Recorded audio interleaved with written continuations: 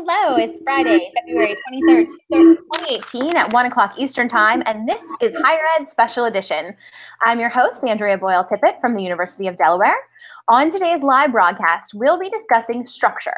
Is your MarComm team organized for success? Spring can't come soon enough, and having renewed orderliness and organization is one of my favorite things about the season. And I think today's webinar will help you with that.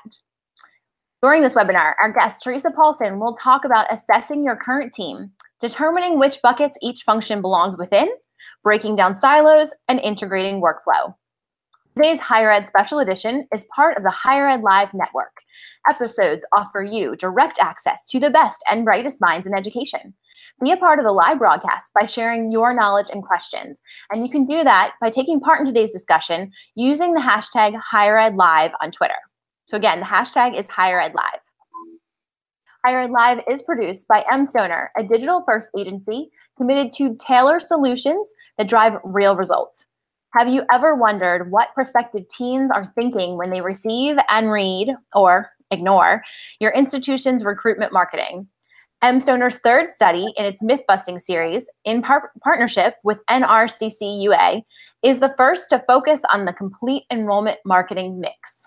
The research will uncover the best marketing channels and communication preferences that have the biggest influence on prospective teens' perceptions of your institution. Don't miss your last chance to sign up and receive early access to the research results and white paper releasing this month. We'll be tweeting out a link in just a moment, and again, that's with the hashtag HigherEdLive. All of our episodes are free and easy to access in the video archives at higheredlive.com. Or you can take it on the go with you by subscribing to the audio podcast. Today's episode is made possible by PRSA's Counselors to Higher Education Professional Interest section. Counselors to Higher Ed provides PR professionals working in colleges and universities with publications, insights into the best ways to promote the value, power, and appropriate role of communications and marketing functions within institutions of higher ed, as well as terrific networking opportunities and virtual events. Be sure to join us in Nashville from April 11th through the 13th for our Senior Summit Conference. We'll tweet out a link to that registration as well. And I am personally pumped about Nashville, and I am totally bringing my cowboy boots that look absolutely ridiculous when I wear them in Delaware. And now let's talk with today's guest, Teresa Paulson. Teresa is founder and owner of Teresa Paulson Communication, LLC. She is a senior marketing and communication leader with more than 20 years of experience working alongside C-suite executives, including university administrators, to drive organizations' desired results. She has helped teams navigate through dozens of complex situations using a combination of methods, including progressive digital marketing, strategic marketing and media relations, and executive coaching. Teresa's university-specific expertise includes introducing and deploying business-to-consumer marketing strategies to further enrollment, retention, and engagement objectives. She worked with the University of Nebraska, consulting with a specific focus on communication team organizational structure and scope. And then she later became the Chief Marketing and Communication Officer at the Nebraska Flagship University, where she worked with her counterparts on the system's campuses and with the colleges and departments in the Flagship in Lincoln to develop organizational structures to boost communication effectiveness. Teresa, welcome. Thanks, Andrea. I'm so excited today. We're excited to have you. Oh, thanks. Some people are going through tough weather out there with some flooding and things like that. So thinking about folks who are dealing with those kinds of issues and other issues. I know there's always something going on at college campuses. So thanks for taking time to listen to this today. I am really passionate about this topic. I love talking about helping to make teams more effective. So I'm going to share my screen and we will dive right into these. Perfect. All right. Let me see if I can hide that bottom bar. Okay, there we go. So really the objectives of today are to go over the ideas and concepts about marketing communication teams and their organizational structure. You know, I know that some of you are part of teams that are 20 or more people, and some of you are 1 or 2 people shops. So I'll make many of these ideas applicable to everybody. And who knows, you know, people who are in 2 people teams right now might be part of very large teams at some point and vice versa. So focusing on assessing current team structure today. We'll actually spend most of our time on that, but we'll also talk about determining functional buckets, breaking down silos, integrating workflow, and things along those lines. And just like with all of these sessions, there will be time for questions at the end. So that's actually my favorite part. So I would love it if you guys could think of questions and be ready to go with those. I think the dialogue is probably the best part of these types of conversations. So jumping into the first slide, what I'm trying to say here is, we do communication to get to a better end. We're not really doing it for the sake of communication. It's to drive the organization's goals and its mission. In the same way, the right organizational structure is a means to better communication. So we're not rejiggering organizational structures or changing lines and boxes just for the fun of it. We're really doing it to try to improve productivity, try to get to better communication, try to help our institutions get to better results overall. I will say that some people do it just for fun. This is my slide poking a little bit of fun at folks who are in the constant cycle of reorgs with, centralizing everything that is decentralizing, then centralizing everything that is centralized, and on we go. There really are organizations who do it this way. I've been part of those organizations, and I've learned a lot. But it's obviously not something that we want to do just because we can. We want to do it for specific reasons. Org structure definitely matters to people. It's really an emotional issue. And again, trying to have a little bit of fun here today. I don't know if any of you are fans of The Office, but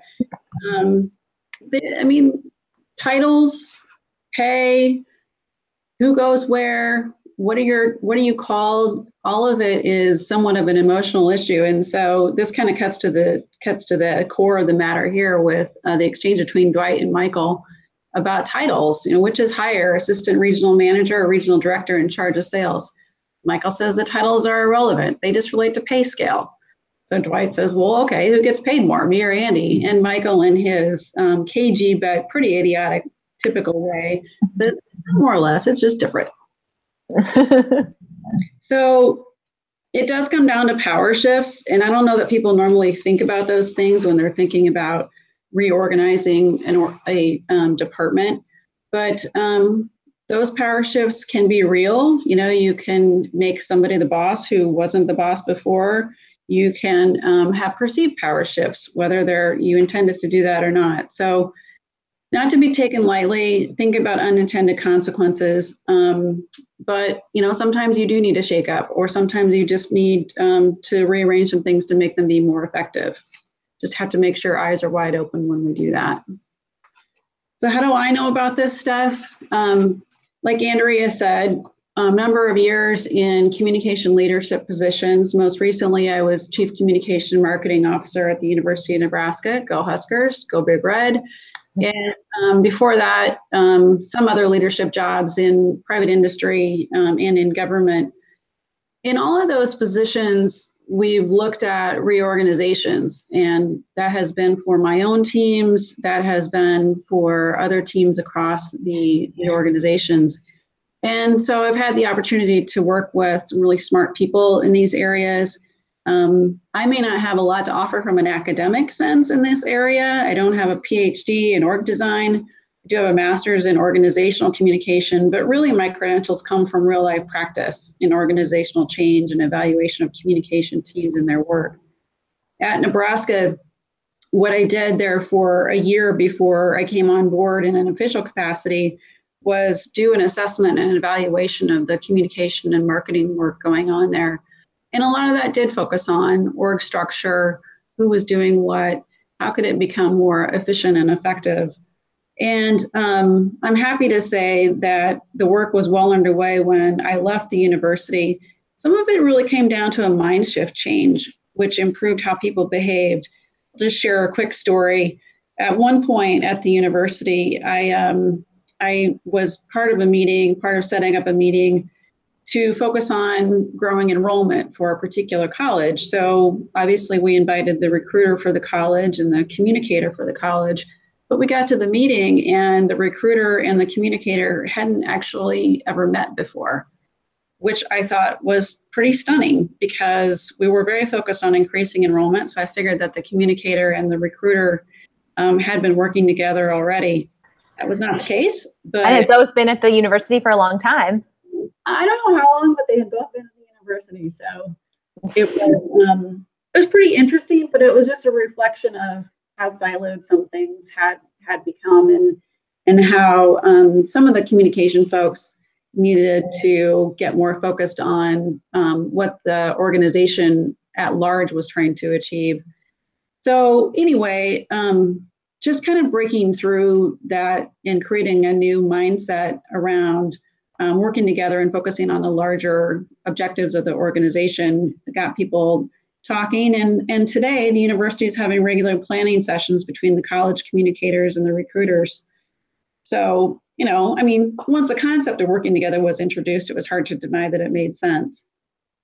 So I've worked on, I can't even count how many communication reorgs I've worked on. I've done my own team evaluations and overseen at least half a dozen more. But that's actually not the most interesting part for me. What I am passionate about, and I mentioned this earlier, is really improving productivity, creating better outcomes for the organization, and helping to impact and create an environment that is more fulfilling, gets rid of some of the frustration, breaks down some silos, and makes workflows better. I do have lower costs up there, and I know that that may not be applicable to everyone, but I've never worked in a place where lower costs weren't important. And so I typically do talk about and think about efficiency and effectiveness when I think about organization of a communication and marketing team. So why would you change an organizational structure? What are some of the things to think about before we start drawing lines and boxes? Earlier in my career, I went to an HR leader, and that is exactly what I wanted to do. I said, I'm going to do a reorganization, and here's who I want here, and here's who I want there. And she stopped me and she said, why are you doing this in the first place? What are you trying to solve? And really, it was a great conversation about ineffectiveness. And she asked me about, was I the best leader that I could be? And what were some of the things that I could do to improve my team's performance? Was there confusion about roles? And did people know what they were supposed to be working on and who was doing what? Were there workflow issues that could be solved without a restructuring of the organization? And were the wrong incentives in place? And by that, I don't mean bonuses, money bonuses. I mean, what makes people tick? What makes them want to put forth that discretionary effort to work on the right things and with 100% effort? Maybe some people want less micromanagement. Maybe some people want more freedom. Maybe some people want more direction. You really have to dive in and figure out what makes the team tick and work at its best. Middle bucket, something else, a whole area that could make you evaluate what your team is working on and how it's arranged. New responsibilities thrown your way. Maybe it's emerging techniques or technologies or societal changes. And I'm going to provide an example of that on my next slide. But one of the things that I think we often forget about are expiring techniques, technologies, or societal changes that make some of the work that we've done in the past irrelevant. I've been around long enough to see that happen. And that's hard to, it's hard to eliminate a function within communication when it's not needed anymore. Take some courage, especially if the skill sets of the people who are doing that work don't really apply to some things that need to be done today. Obviously, if you get reassignments from another function and group, you have to figure out where that comes in and where does it sit. One easy example of that would be maybe web design was outsourced before and you've decided to bring it in-house. Well, where are you going to put those folks? How should they be integrated? Far right bucket of examples, just greater organizational changes in the organization at large across the institution. Maybe the university has changed. Maybe there's a new college, a new center, something that requires some more communicators to be focused in that area. Some special long-term initiatives that must be addressed. I know that American universities are, many of them are coming up on 150 years, some have even passed 200 years of existence. And so that takes some work and some focus, and it's probably going to be a multi-year effort. So perhaps there's a little pod of people or a person who gets focused on that for a little bit. New leadership at a university or at a college will often bring about changes within communication. That new leader may just have different perspectives on communication and want to see things done differently. So that may cause you to think about changing your organizational structure. I said I'd share an example of technological and societal change, and this is a little bit of a messy slide, but I wanted to share it. It's something I actually put together a couple of years ago. And over there on the left, I have a quote pulled out from Richard Edelman as he was inducted into the Arthur Page Society Hall of Fame 2.5 years ago. And I highlighted there something he said: our job is to be alive 24/7 with content and immersive experiences that are true to life and add value to relationships. So, he's not talking about creating a video or creating a brochure. He is, but he isn't. It's about integration of content. It's about communication and marketing coming together. His speech that night was actually very eye-opening for me in terms of the blend and the convergence of communication and marketing in today's world. If you look at my middle Venn diagram on that page, I've kind of arbitrarily called out some groups that sort of stood alone in the past to a certain extent, and in many places still are fairly siloed. The news and PR team does its own thing. The identity or logo management group is sort of focused on their own areas. Recruitment marketing might be off on its own. And those things, that was probably okay that those groups weren't that integrated in the past. But with with social media the way it is, and with everybody in society really having a voice at this point, we don't have control over discrete aspects of messaging anymore, in my opinion. So everyone has a voice, everyone is messaging, and that means that our communication has to be as aligned as possible so that it breaks through. And at the bottom, I've kind of mushed everything together there, along with stakeholder input, changed some of the titles to communication, marketing, and branding, and overlap the Venns more to just show the consolidation that I think we need in terms of how we go about our work. Otherwise, I don't think we will break through. There's so many competing messages out there. We've got to have power through alignment. So let's say you've decided to change. You've said, yep, we've got some things that we can address through a realignment of our resources.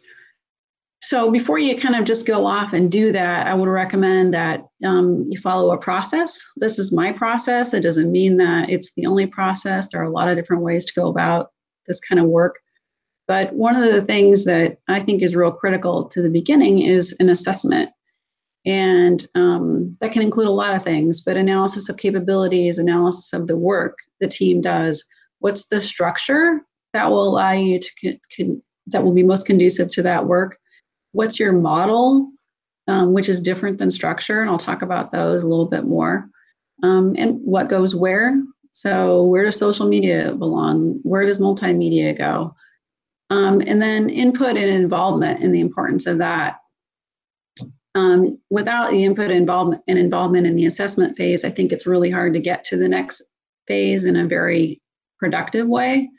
Implementation, which can include things like an overall approach to create more buy-in, developing something that I call a team story. I have an example of that in the appendix here today if we have time to take a look at it.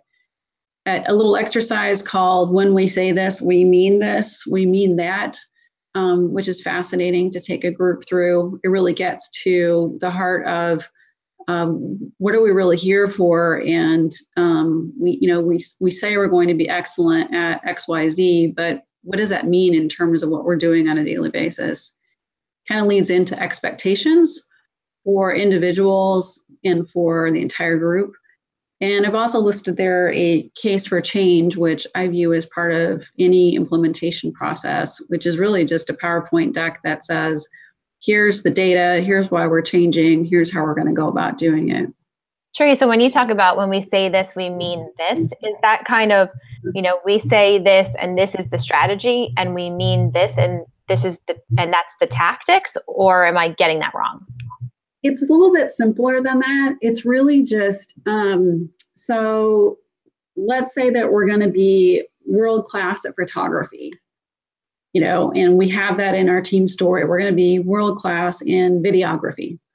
Well, what does that mean on an executional basis? Does that mean that we're going to go out and hire the world's leading videographers? Does that mean that our turnaround time is 48 hours? What do we mean specifically? And it's really interesting when you do this with a group of people who work together.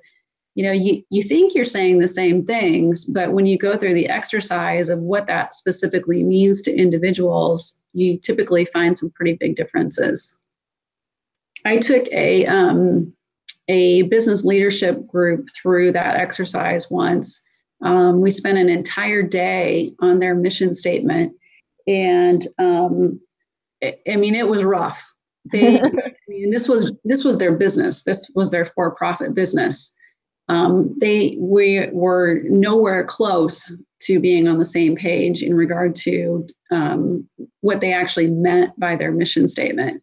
But at the end of the day, the person who was in charge of that business said it was the best meeting that he had ever been in, because it got to very meaningful conversation, and it created incredible alignment within their leadership team. I think that just that sentence is so helpful and useful in so many different areas. I can think of multiple meetings that I've been in where that would have been a very useful phrase to spend some time on. Yeah, it seems dumb at first, right? Yeah, but you realize it. The problem is you only realize it after the fact, right? Like when something goes wrong, or or even something goes right, and then people say, "Well, this happened, but I was expecting this," and you think, "I didn't know you were expecting that." That's where I'm kind of seeing it come into play on a day-to-day basis versus also at the larger level too. Yeah, yep, can be powerful. And then just into the day-to-day, the producing of what you do, which requires that there's constant work on flattening the silos, improving workflow, making sure you have the right performance systems in place, and then ongoing assessment. So all of these things, in my opinion, are reflective of what it takes to create a healthy, productive team for the long haul. We don't have time to go through all of those things today, but so I thought we would focus on assessment, and then if there are questions about some of these other things at the end, or if you want to follow up with me, that's fine. I'm happy to spend more time in any of these other areas. As far as assessment goes, there's a lot of ways to go about this, right? So, and you've probably done some of this work before. You can do analysis of content and materials. You can do time workflow assessments, which will make you very unpopular. I don't know if you guys know what that is, but it's just really, you have the team minute by minute for a week document what they're working on, and then you do an analysis of that to figure out, is the actual work we're doing what we intended to be doing? So kind of onerous, and trust me, people don't like it. But one easier approach, and something that I would involve in any assessment, is basic interviews. And as communicators, we're usually pretty good at these things. I like to do them one-on-one. You can do small groups, but I think one-on-one brings more candor. And I like to do them with both leaders and with communication team members. So with leaders, what you want to avoid is getting into conversations around, well, should we be changing our color palette for our institution? That's not what these kinds of interviews are for. They're really to understand what the leader's goals are. So not their communication goals, but what are they charged with as a leader in the institution? What are the obstacles to achieving those goals? And how do you see communication fitting in? I try to spend more time on the first two bullets than the communication aspects of it, because I think there's just more richness there, and you can figure out the communication stuff on your own. But biggest strengths and weaknesses of the university overall. How do you see communication helping take advantage of strengths and further strengths, or is communication actually causing a weakness? And the last bullet point here, I think, is important for leaders, a conversation for leaders. What trade-offs would you make to improve communication? So if we don't have more money, but we want better communication, what are we not going to invest in so that we can invest more in communication? Even if people don't have the answer to that, it's a good way to plant the seed that communication marketing do require strategic investment. With communication team members, it's just a little bit more of a casual conversation, I think, but it can also be more emotional. And I think communicators, when you talk about we're considering how to make the team more efficient and effective, we're considering perhaps even a restructure, but we want to improve workflow. People will have ideas. They also may feel a little bit threatened. So it's a good opportunity just to sit and talk with people about what their concerns are. And try to make it personal. Do you have a career path or plan? What does that look like? What are your obstacles to achieving goals? How do you see communication fitting in with the university goals? Check for their line of sight. Do the communication team members understand how the communication they're doing helps the institution achieve its goals? Interesting to get communicators' perspectives on the biggest strengths and weaknesses of the university and sort of compare and contrast those to leaders at the university. And it's also interesting to get their perspective of what's the strength and weaknesses of the communication work and the team. Do you ever ask them? Yeah, go ahead.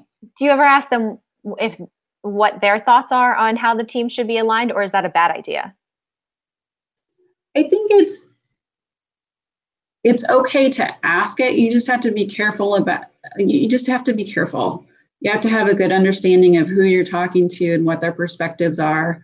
I've always been pretty open with team members, but people understand over time that they weren't necessarily the ones calling the shots. They could be influential. They were more than welcome to share their opinions. So it depends a little bit on the dynamic and the culture of the team, but I think it's pretty healthy to be having those conversations. I would stop short, obviously, of getting into titles and conversations about other folks on the team and their particular performance. Sure. So that's just one approach, interviews and conversations. I think there are a lot of ways to do assessments, as I alluded, but I would consider including this one. Let's go ahead and start talking about some structures and models. This is structure specifically. There are a lot of different structures out there, a lot of ways to put a team together. These are just 4 that I've highlighted.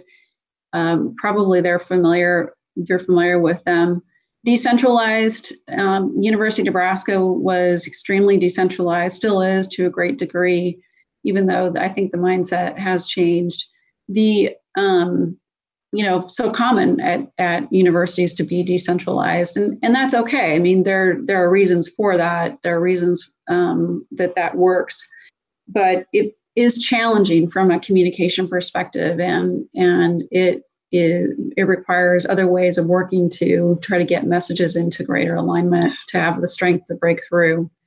Centralized, I see that as a reflection of agency models and central university communication teams. I mean, there can be central teams within colleges, but ultimately, if you've got 8 colleges with a little central team and then a central university communications team, you are really running a decentralized model. It's just little pods out there.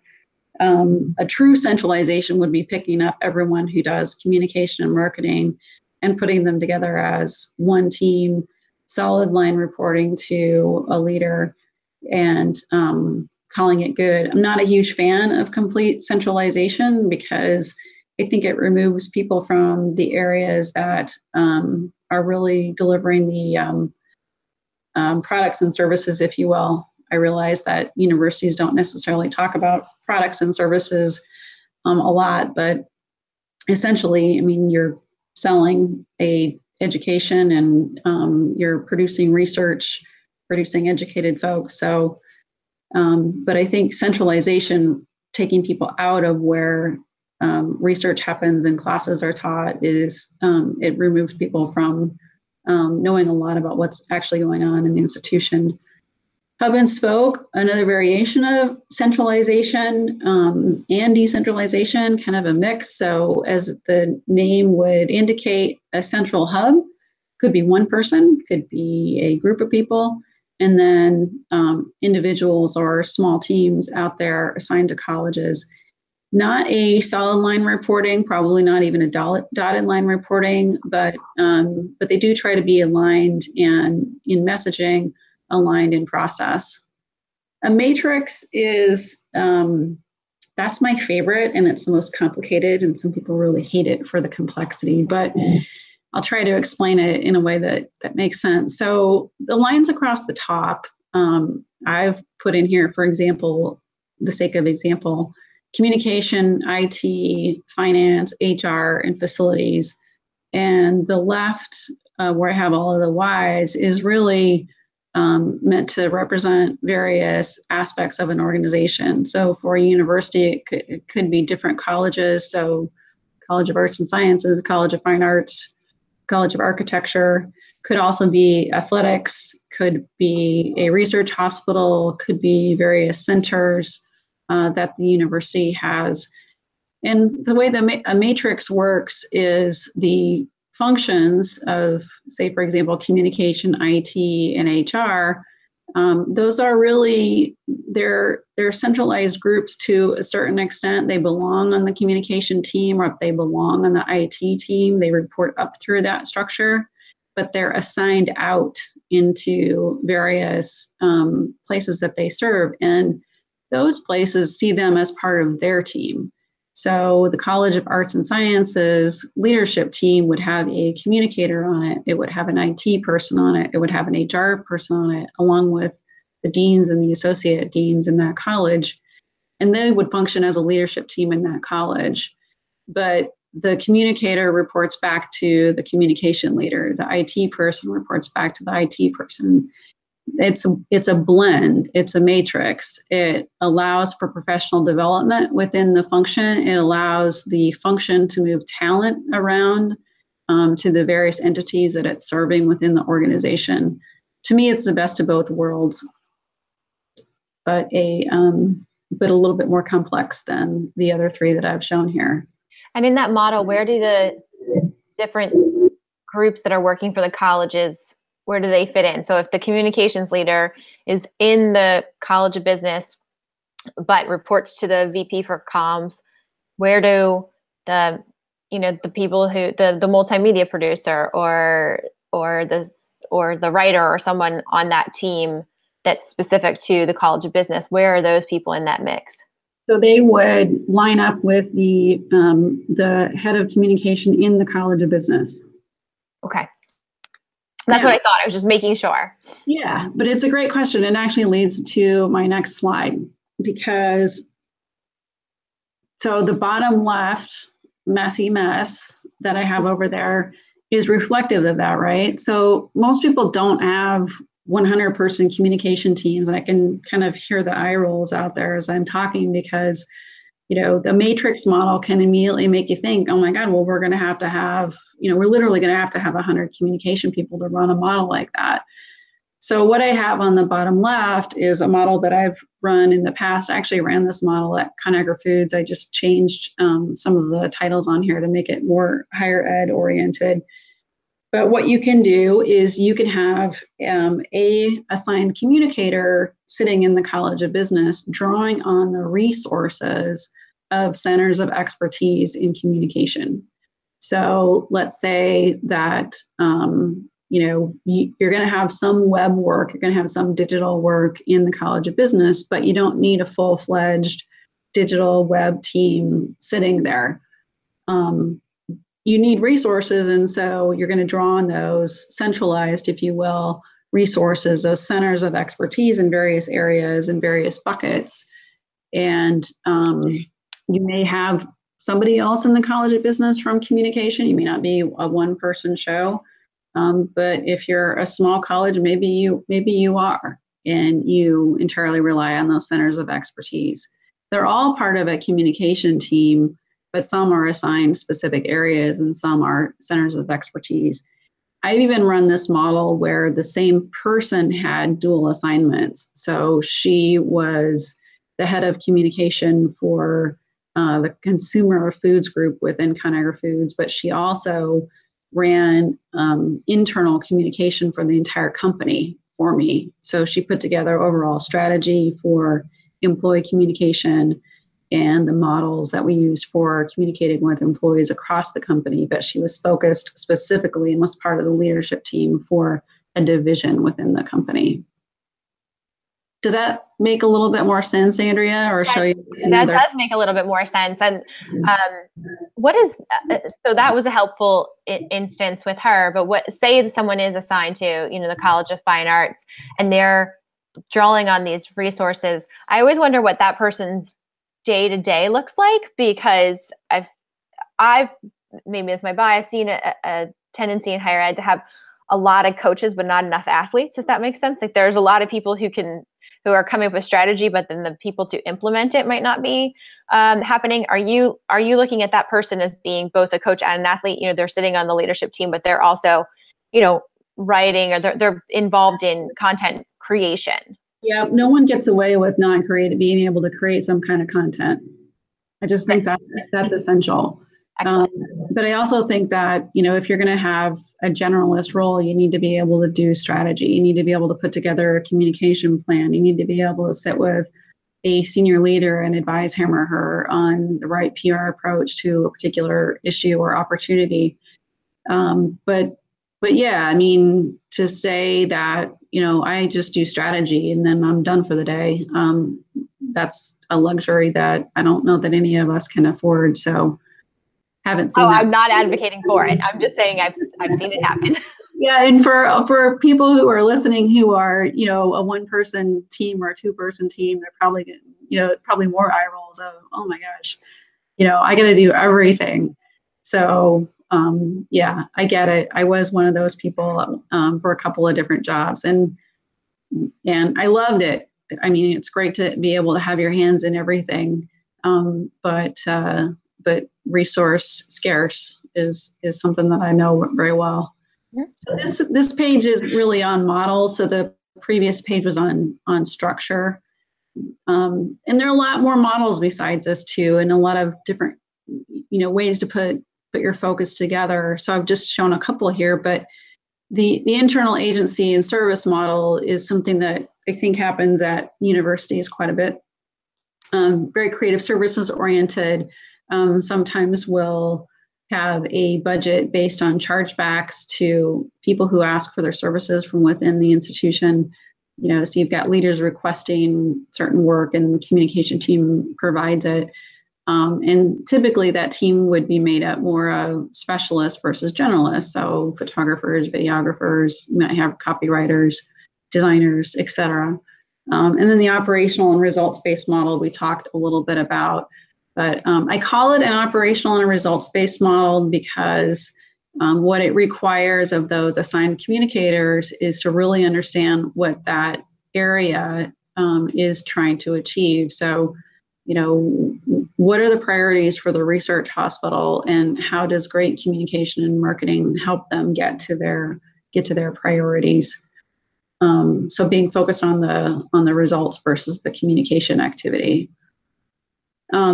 I also think that it's healthy in this model that the communication team is responsible for the communication marketing spend for the institution and is accountable for the results related to that.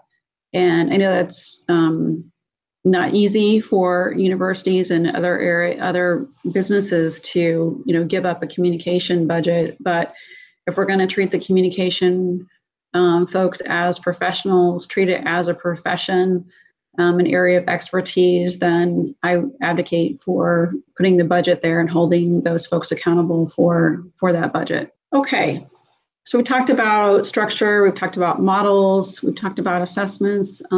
This is more on assessments. Again, what are the team's capabilities, what work needs to be done, and then what goes where. It's really dependent upon model and structure, in my opinion. I think in the agency and service model, what you're selling, quote unquote, can stand alone a little bit more. But if you are leaning more toward operational and a results-oriented model, integration is definitely key. And that's just because a lot of those functional buckets need something from another area. So reputation management is going to need social media. Events are going to need creative services, et cetera, et cetera. So it's a tough question to answer, and I don't have in this presentation a bunch of sample organizational charts with different things in different places. I hope I'm not disappointing you in that, but I don't think you can get to the what goes where unless you know specifically what you're trying to achieve with your model and your structure and your overall operation for the communication team.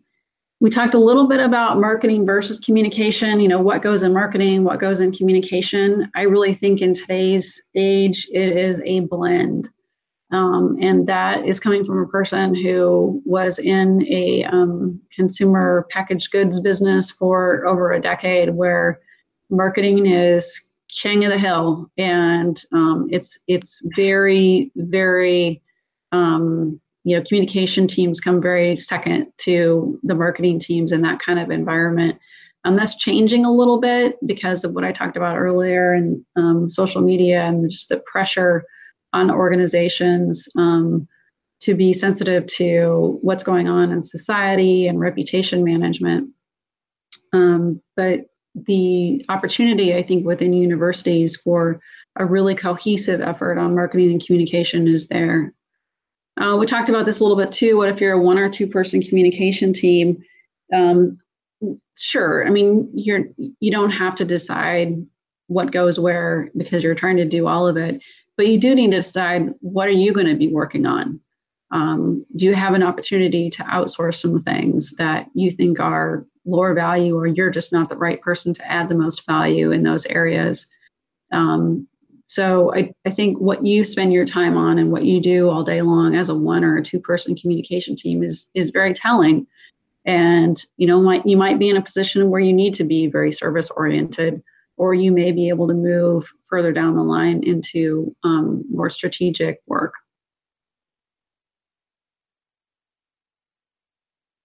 Regardless, if you're going to change an org structure, if you're assessing it, it's going to require some courage. It's going to require buy-in.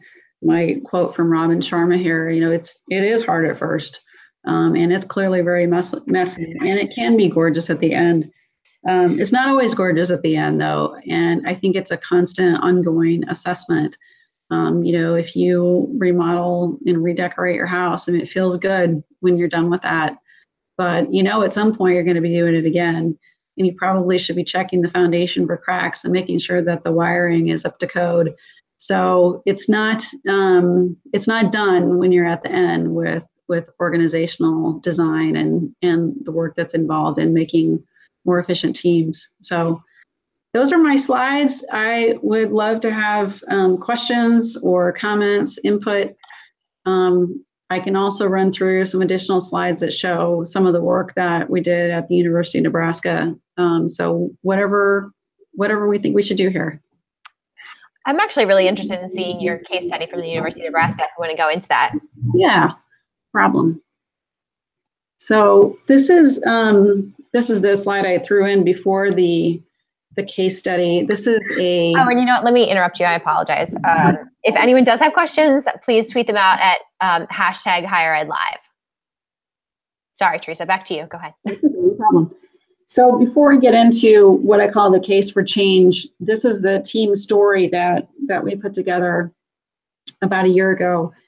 And just an example, I mean, this is a process too. I mean, this brings everybody together into a room, and it looks clean and neat when it's finished, but it's a process to get to something like this with a lot of different ideas around, well, what is your team really there to do? I would recommend doing something like this before you get into some kind of a restructure, and then after as well, because it'll give you an idea of how does the team see itself, what does it see itself doing, producing, what are the most important things. And if you do it before and after, you can, it's pretty telling. Yeah, hopefully you had time to scan through that. This is a deck that I put together, last summer, and I use this with senior leaders and with communicators at the university. You know, as we're past the assessment phase for what the communication and marketing team would look like, we needed to get into creating more buy-in for the change ahead. And so this deck starts off with a kind of a normal case for change tactic, and that is show me the big picture. And so what I was doing in this slide is showing folks at the university kind of articulating, people knew this, but kind of articulating in a clean way, increased competition for the University of Nebraska, recruitment costs going up, more four-year institutions granting degree, or more institutions granting four-year degrees. Scholarships and aid up 88% as students expect more money, and just the high cost of startup for research and new faculty in science or engineering. These are things, again, that people, certainly leaders at the university, kind of know or kind of had a good feel for, but when they saw it all articulated on the slide, they're kind of like, okay, yeah, I can see that things are getting tougher and tougher out there. And so that leads into a conversation around, okay, well, what are we going to do about it from a communication and marketing perspective? If we just keep doing the same things that we're doing now, are we going to be able to compete? Also shared with them key insights. This is from the Edelman survey that those folks do, I think, every other year. This one is University Reputations in the Public. And I wanted just to share with folks, how people think about higher ed. And, the idea that academic excellence is not enough anymore. The public expects more. And that if you're sitting inside a institution of higher education, there might be a disconnect between yourself and the public in what the role is of universities. Real world impact. So anyway, just a way to kind of say, hey, here's what's going on out there. Another slide along those lines that I pulled from the Edelman deck. And then this was University of Nebraska specific, all backed by data. So what's the university known for? And clearly I was selective with the data that I used, right? I mean, it was definitely representative of what was going on and what is going on at the university. But it was meant to tell a story. And the story was, we need to do something different in communication and marketing to address these things. And then just talking about some of the things that universities are doing in terms of marketing. And this got into the actual data at the University of Nebraska. And I should note for everyone that the deck will be available online afterwards. So if they aren't able to see the slides right now, they can check them out later in more detail. Sure. What we spent and how we spent it, what we spent by campus, the non-personnel spend.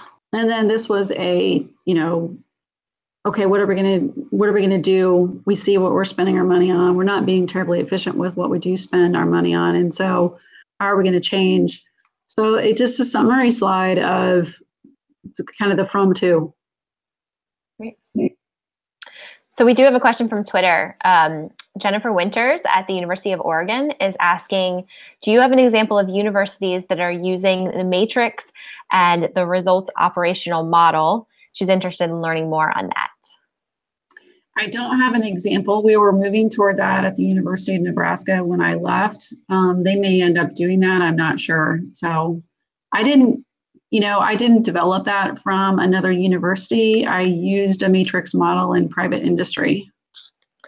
You can take, do you want to switch out your screen so that people can see you again, Teresa? Yeah. So do you think that maybe higher ed is is behind in not reflecting what you've seen in the corporate world? Can you guys see me? No, you can see me a couple of times, unfortunately. There we go. But yeah, do you think that that higher ed is kind of operating on old models, or models that are just currently ineffective in today's digital landscape? I don't want to give a blanket answer to that. No, okay. I don't want to be offensive to anybody, but I would say that different industries can learn from different industries, right? So I do think that there are ways to be more progressive, and I think that if universities are running agency models and doing a chargeback for services, it's very difficult to be strategic with those. It can be done, but I think it's difficult to be strategic. So I do think that more progress can be made if you're running more of an operational based, results oriented model. I did have a question going back to earlier on when you were talking about talking to the teams and moving people around. What do you do when people are entrenched? I guess it's more of a change question, right? There's a lot of people who are entrenched in what their job is, and maybe their job and their skill set isn't exactly what's needed. Is there ways to, rather than eliminating that person's job, train them, move them in the right direction? I just want to hear your thoughts on that. It's going to be, it'll be dependent upon the individual, right? But I mean, there are many cases where people just need to be brought along to what the new model is, what the new expectations are, and creating clarity in that instance and understanding what people are motivated by are the two main factors, I think. I mean, sometimes it just doesn't work out, but a lot of times it does. I mean, we're all in a constant state of change, right? I mean, most people are fairly agile if we ask them to be and are clear about what our expectations are. So I think it's absolutely worth a try, but it's harder for the leader. I think it requires more investment from the leader. I think it takes more time, but in the end, it's probably worth it. Awesome. Okay, well, I think that's about all the time we have for today. So I'm just going to once again thank our guest, Teresa Paulson, for joining us. I think a lot of great information came out of this webinar. And again, the slides will be posted with the link where you're currently watching the webinar. So you can always download those for future use. I think there's just a trove of knowledge there. And as always, thanks to our program sponsor, PRSA's Counselors to Higher Education. Don't forget to follow and engage with us on Twitter, Facebook, and LinkedIn. And we appreciate you joining us for this special edition of Higher Ed Live. Have a great weekend, everyone. Thanks, everybody.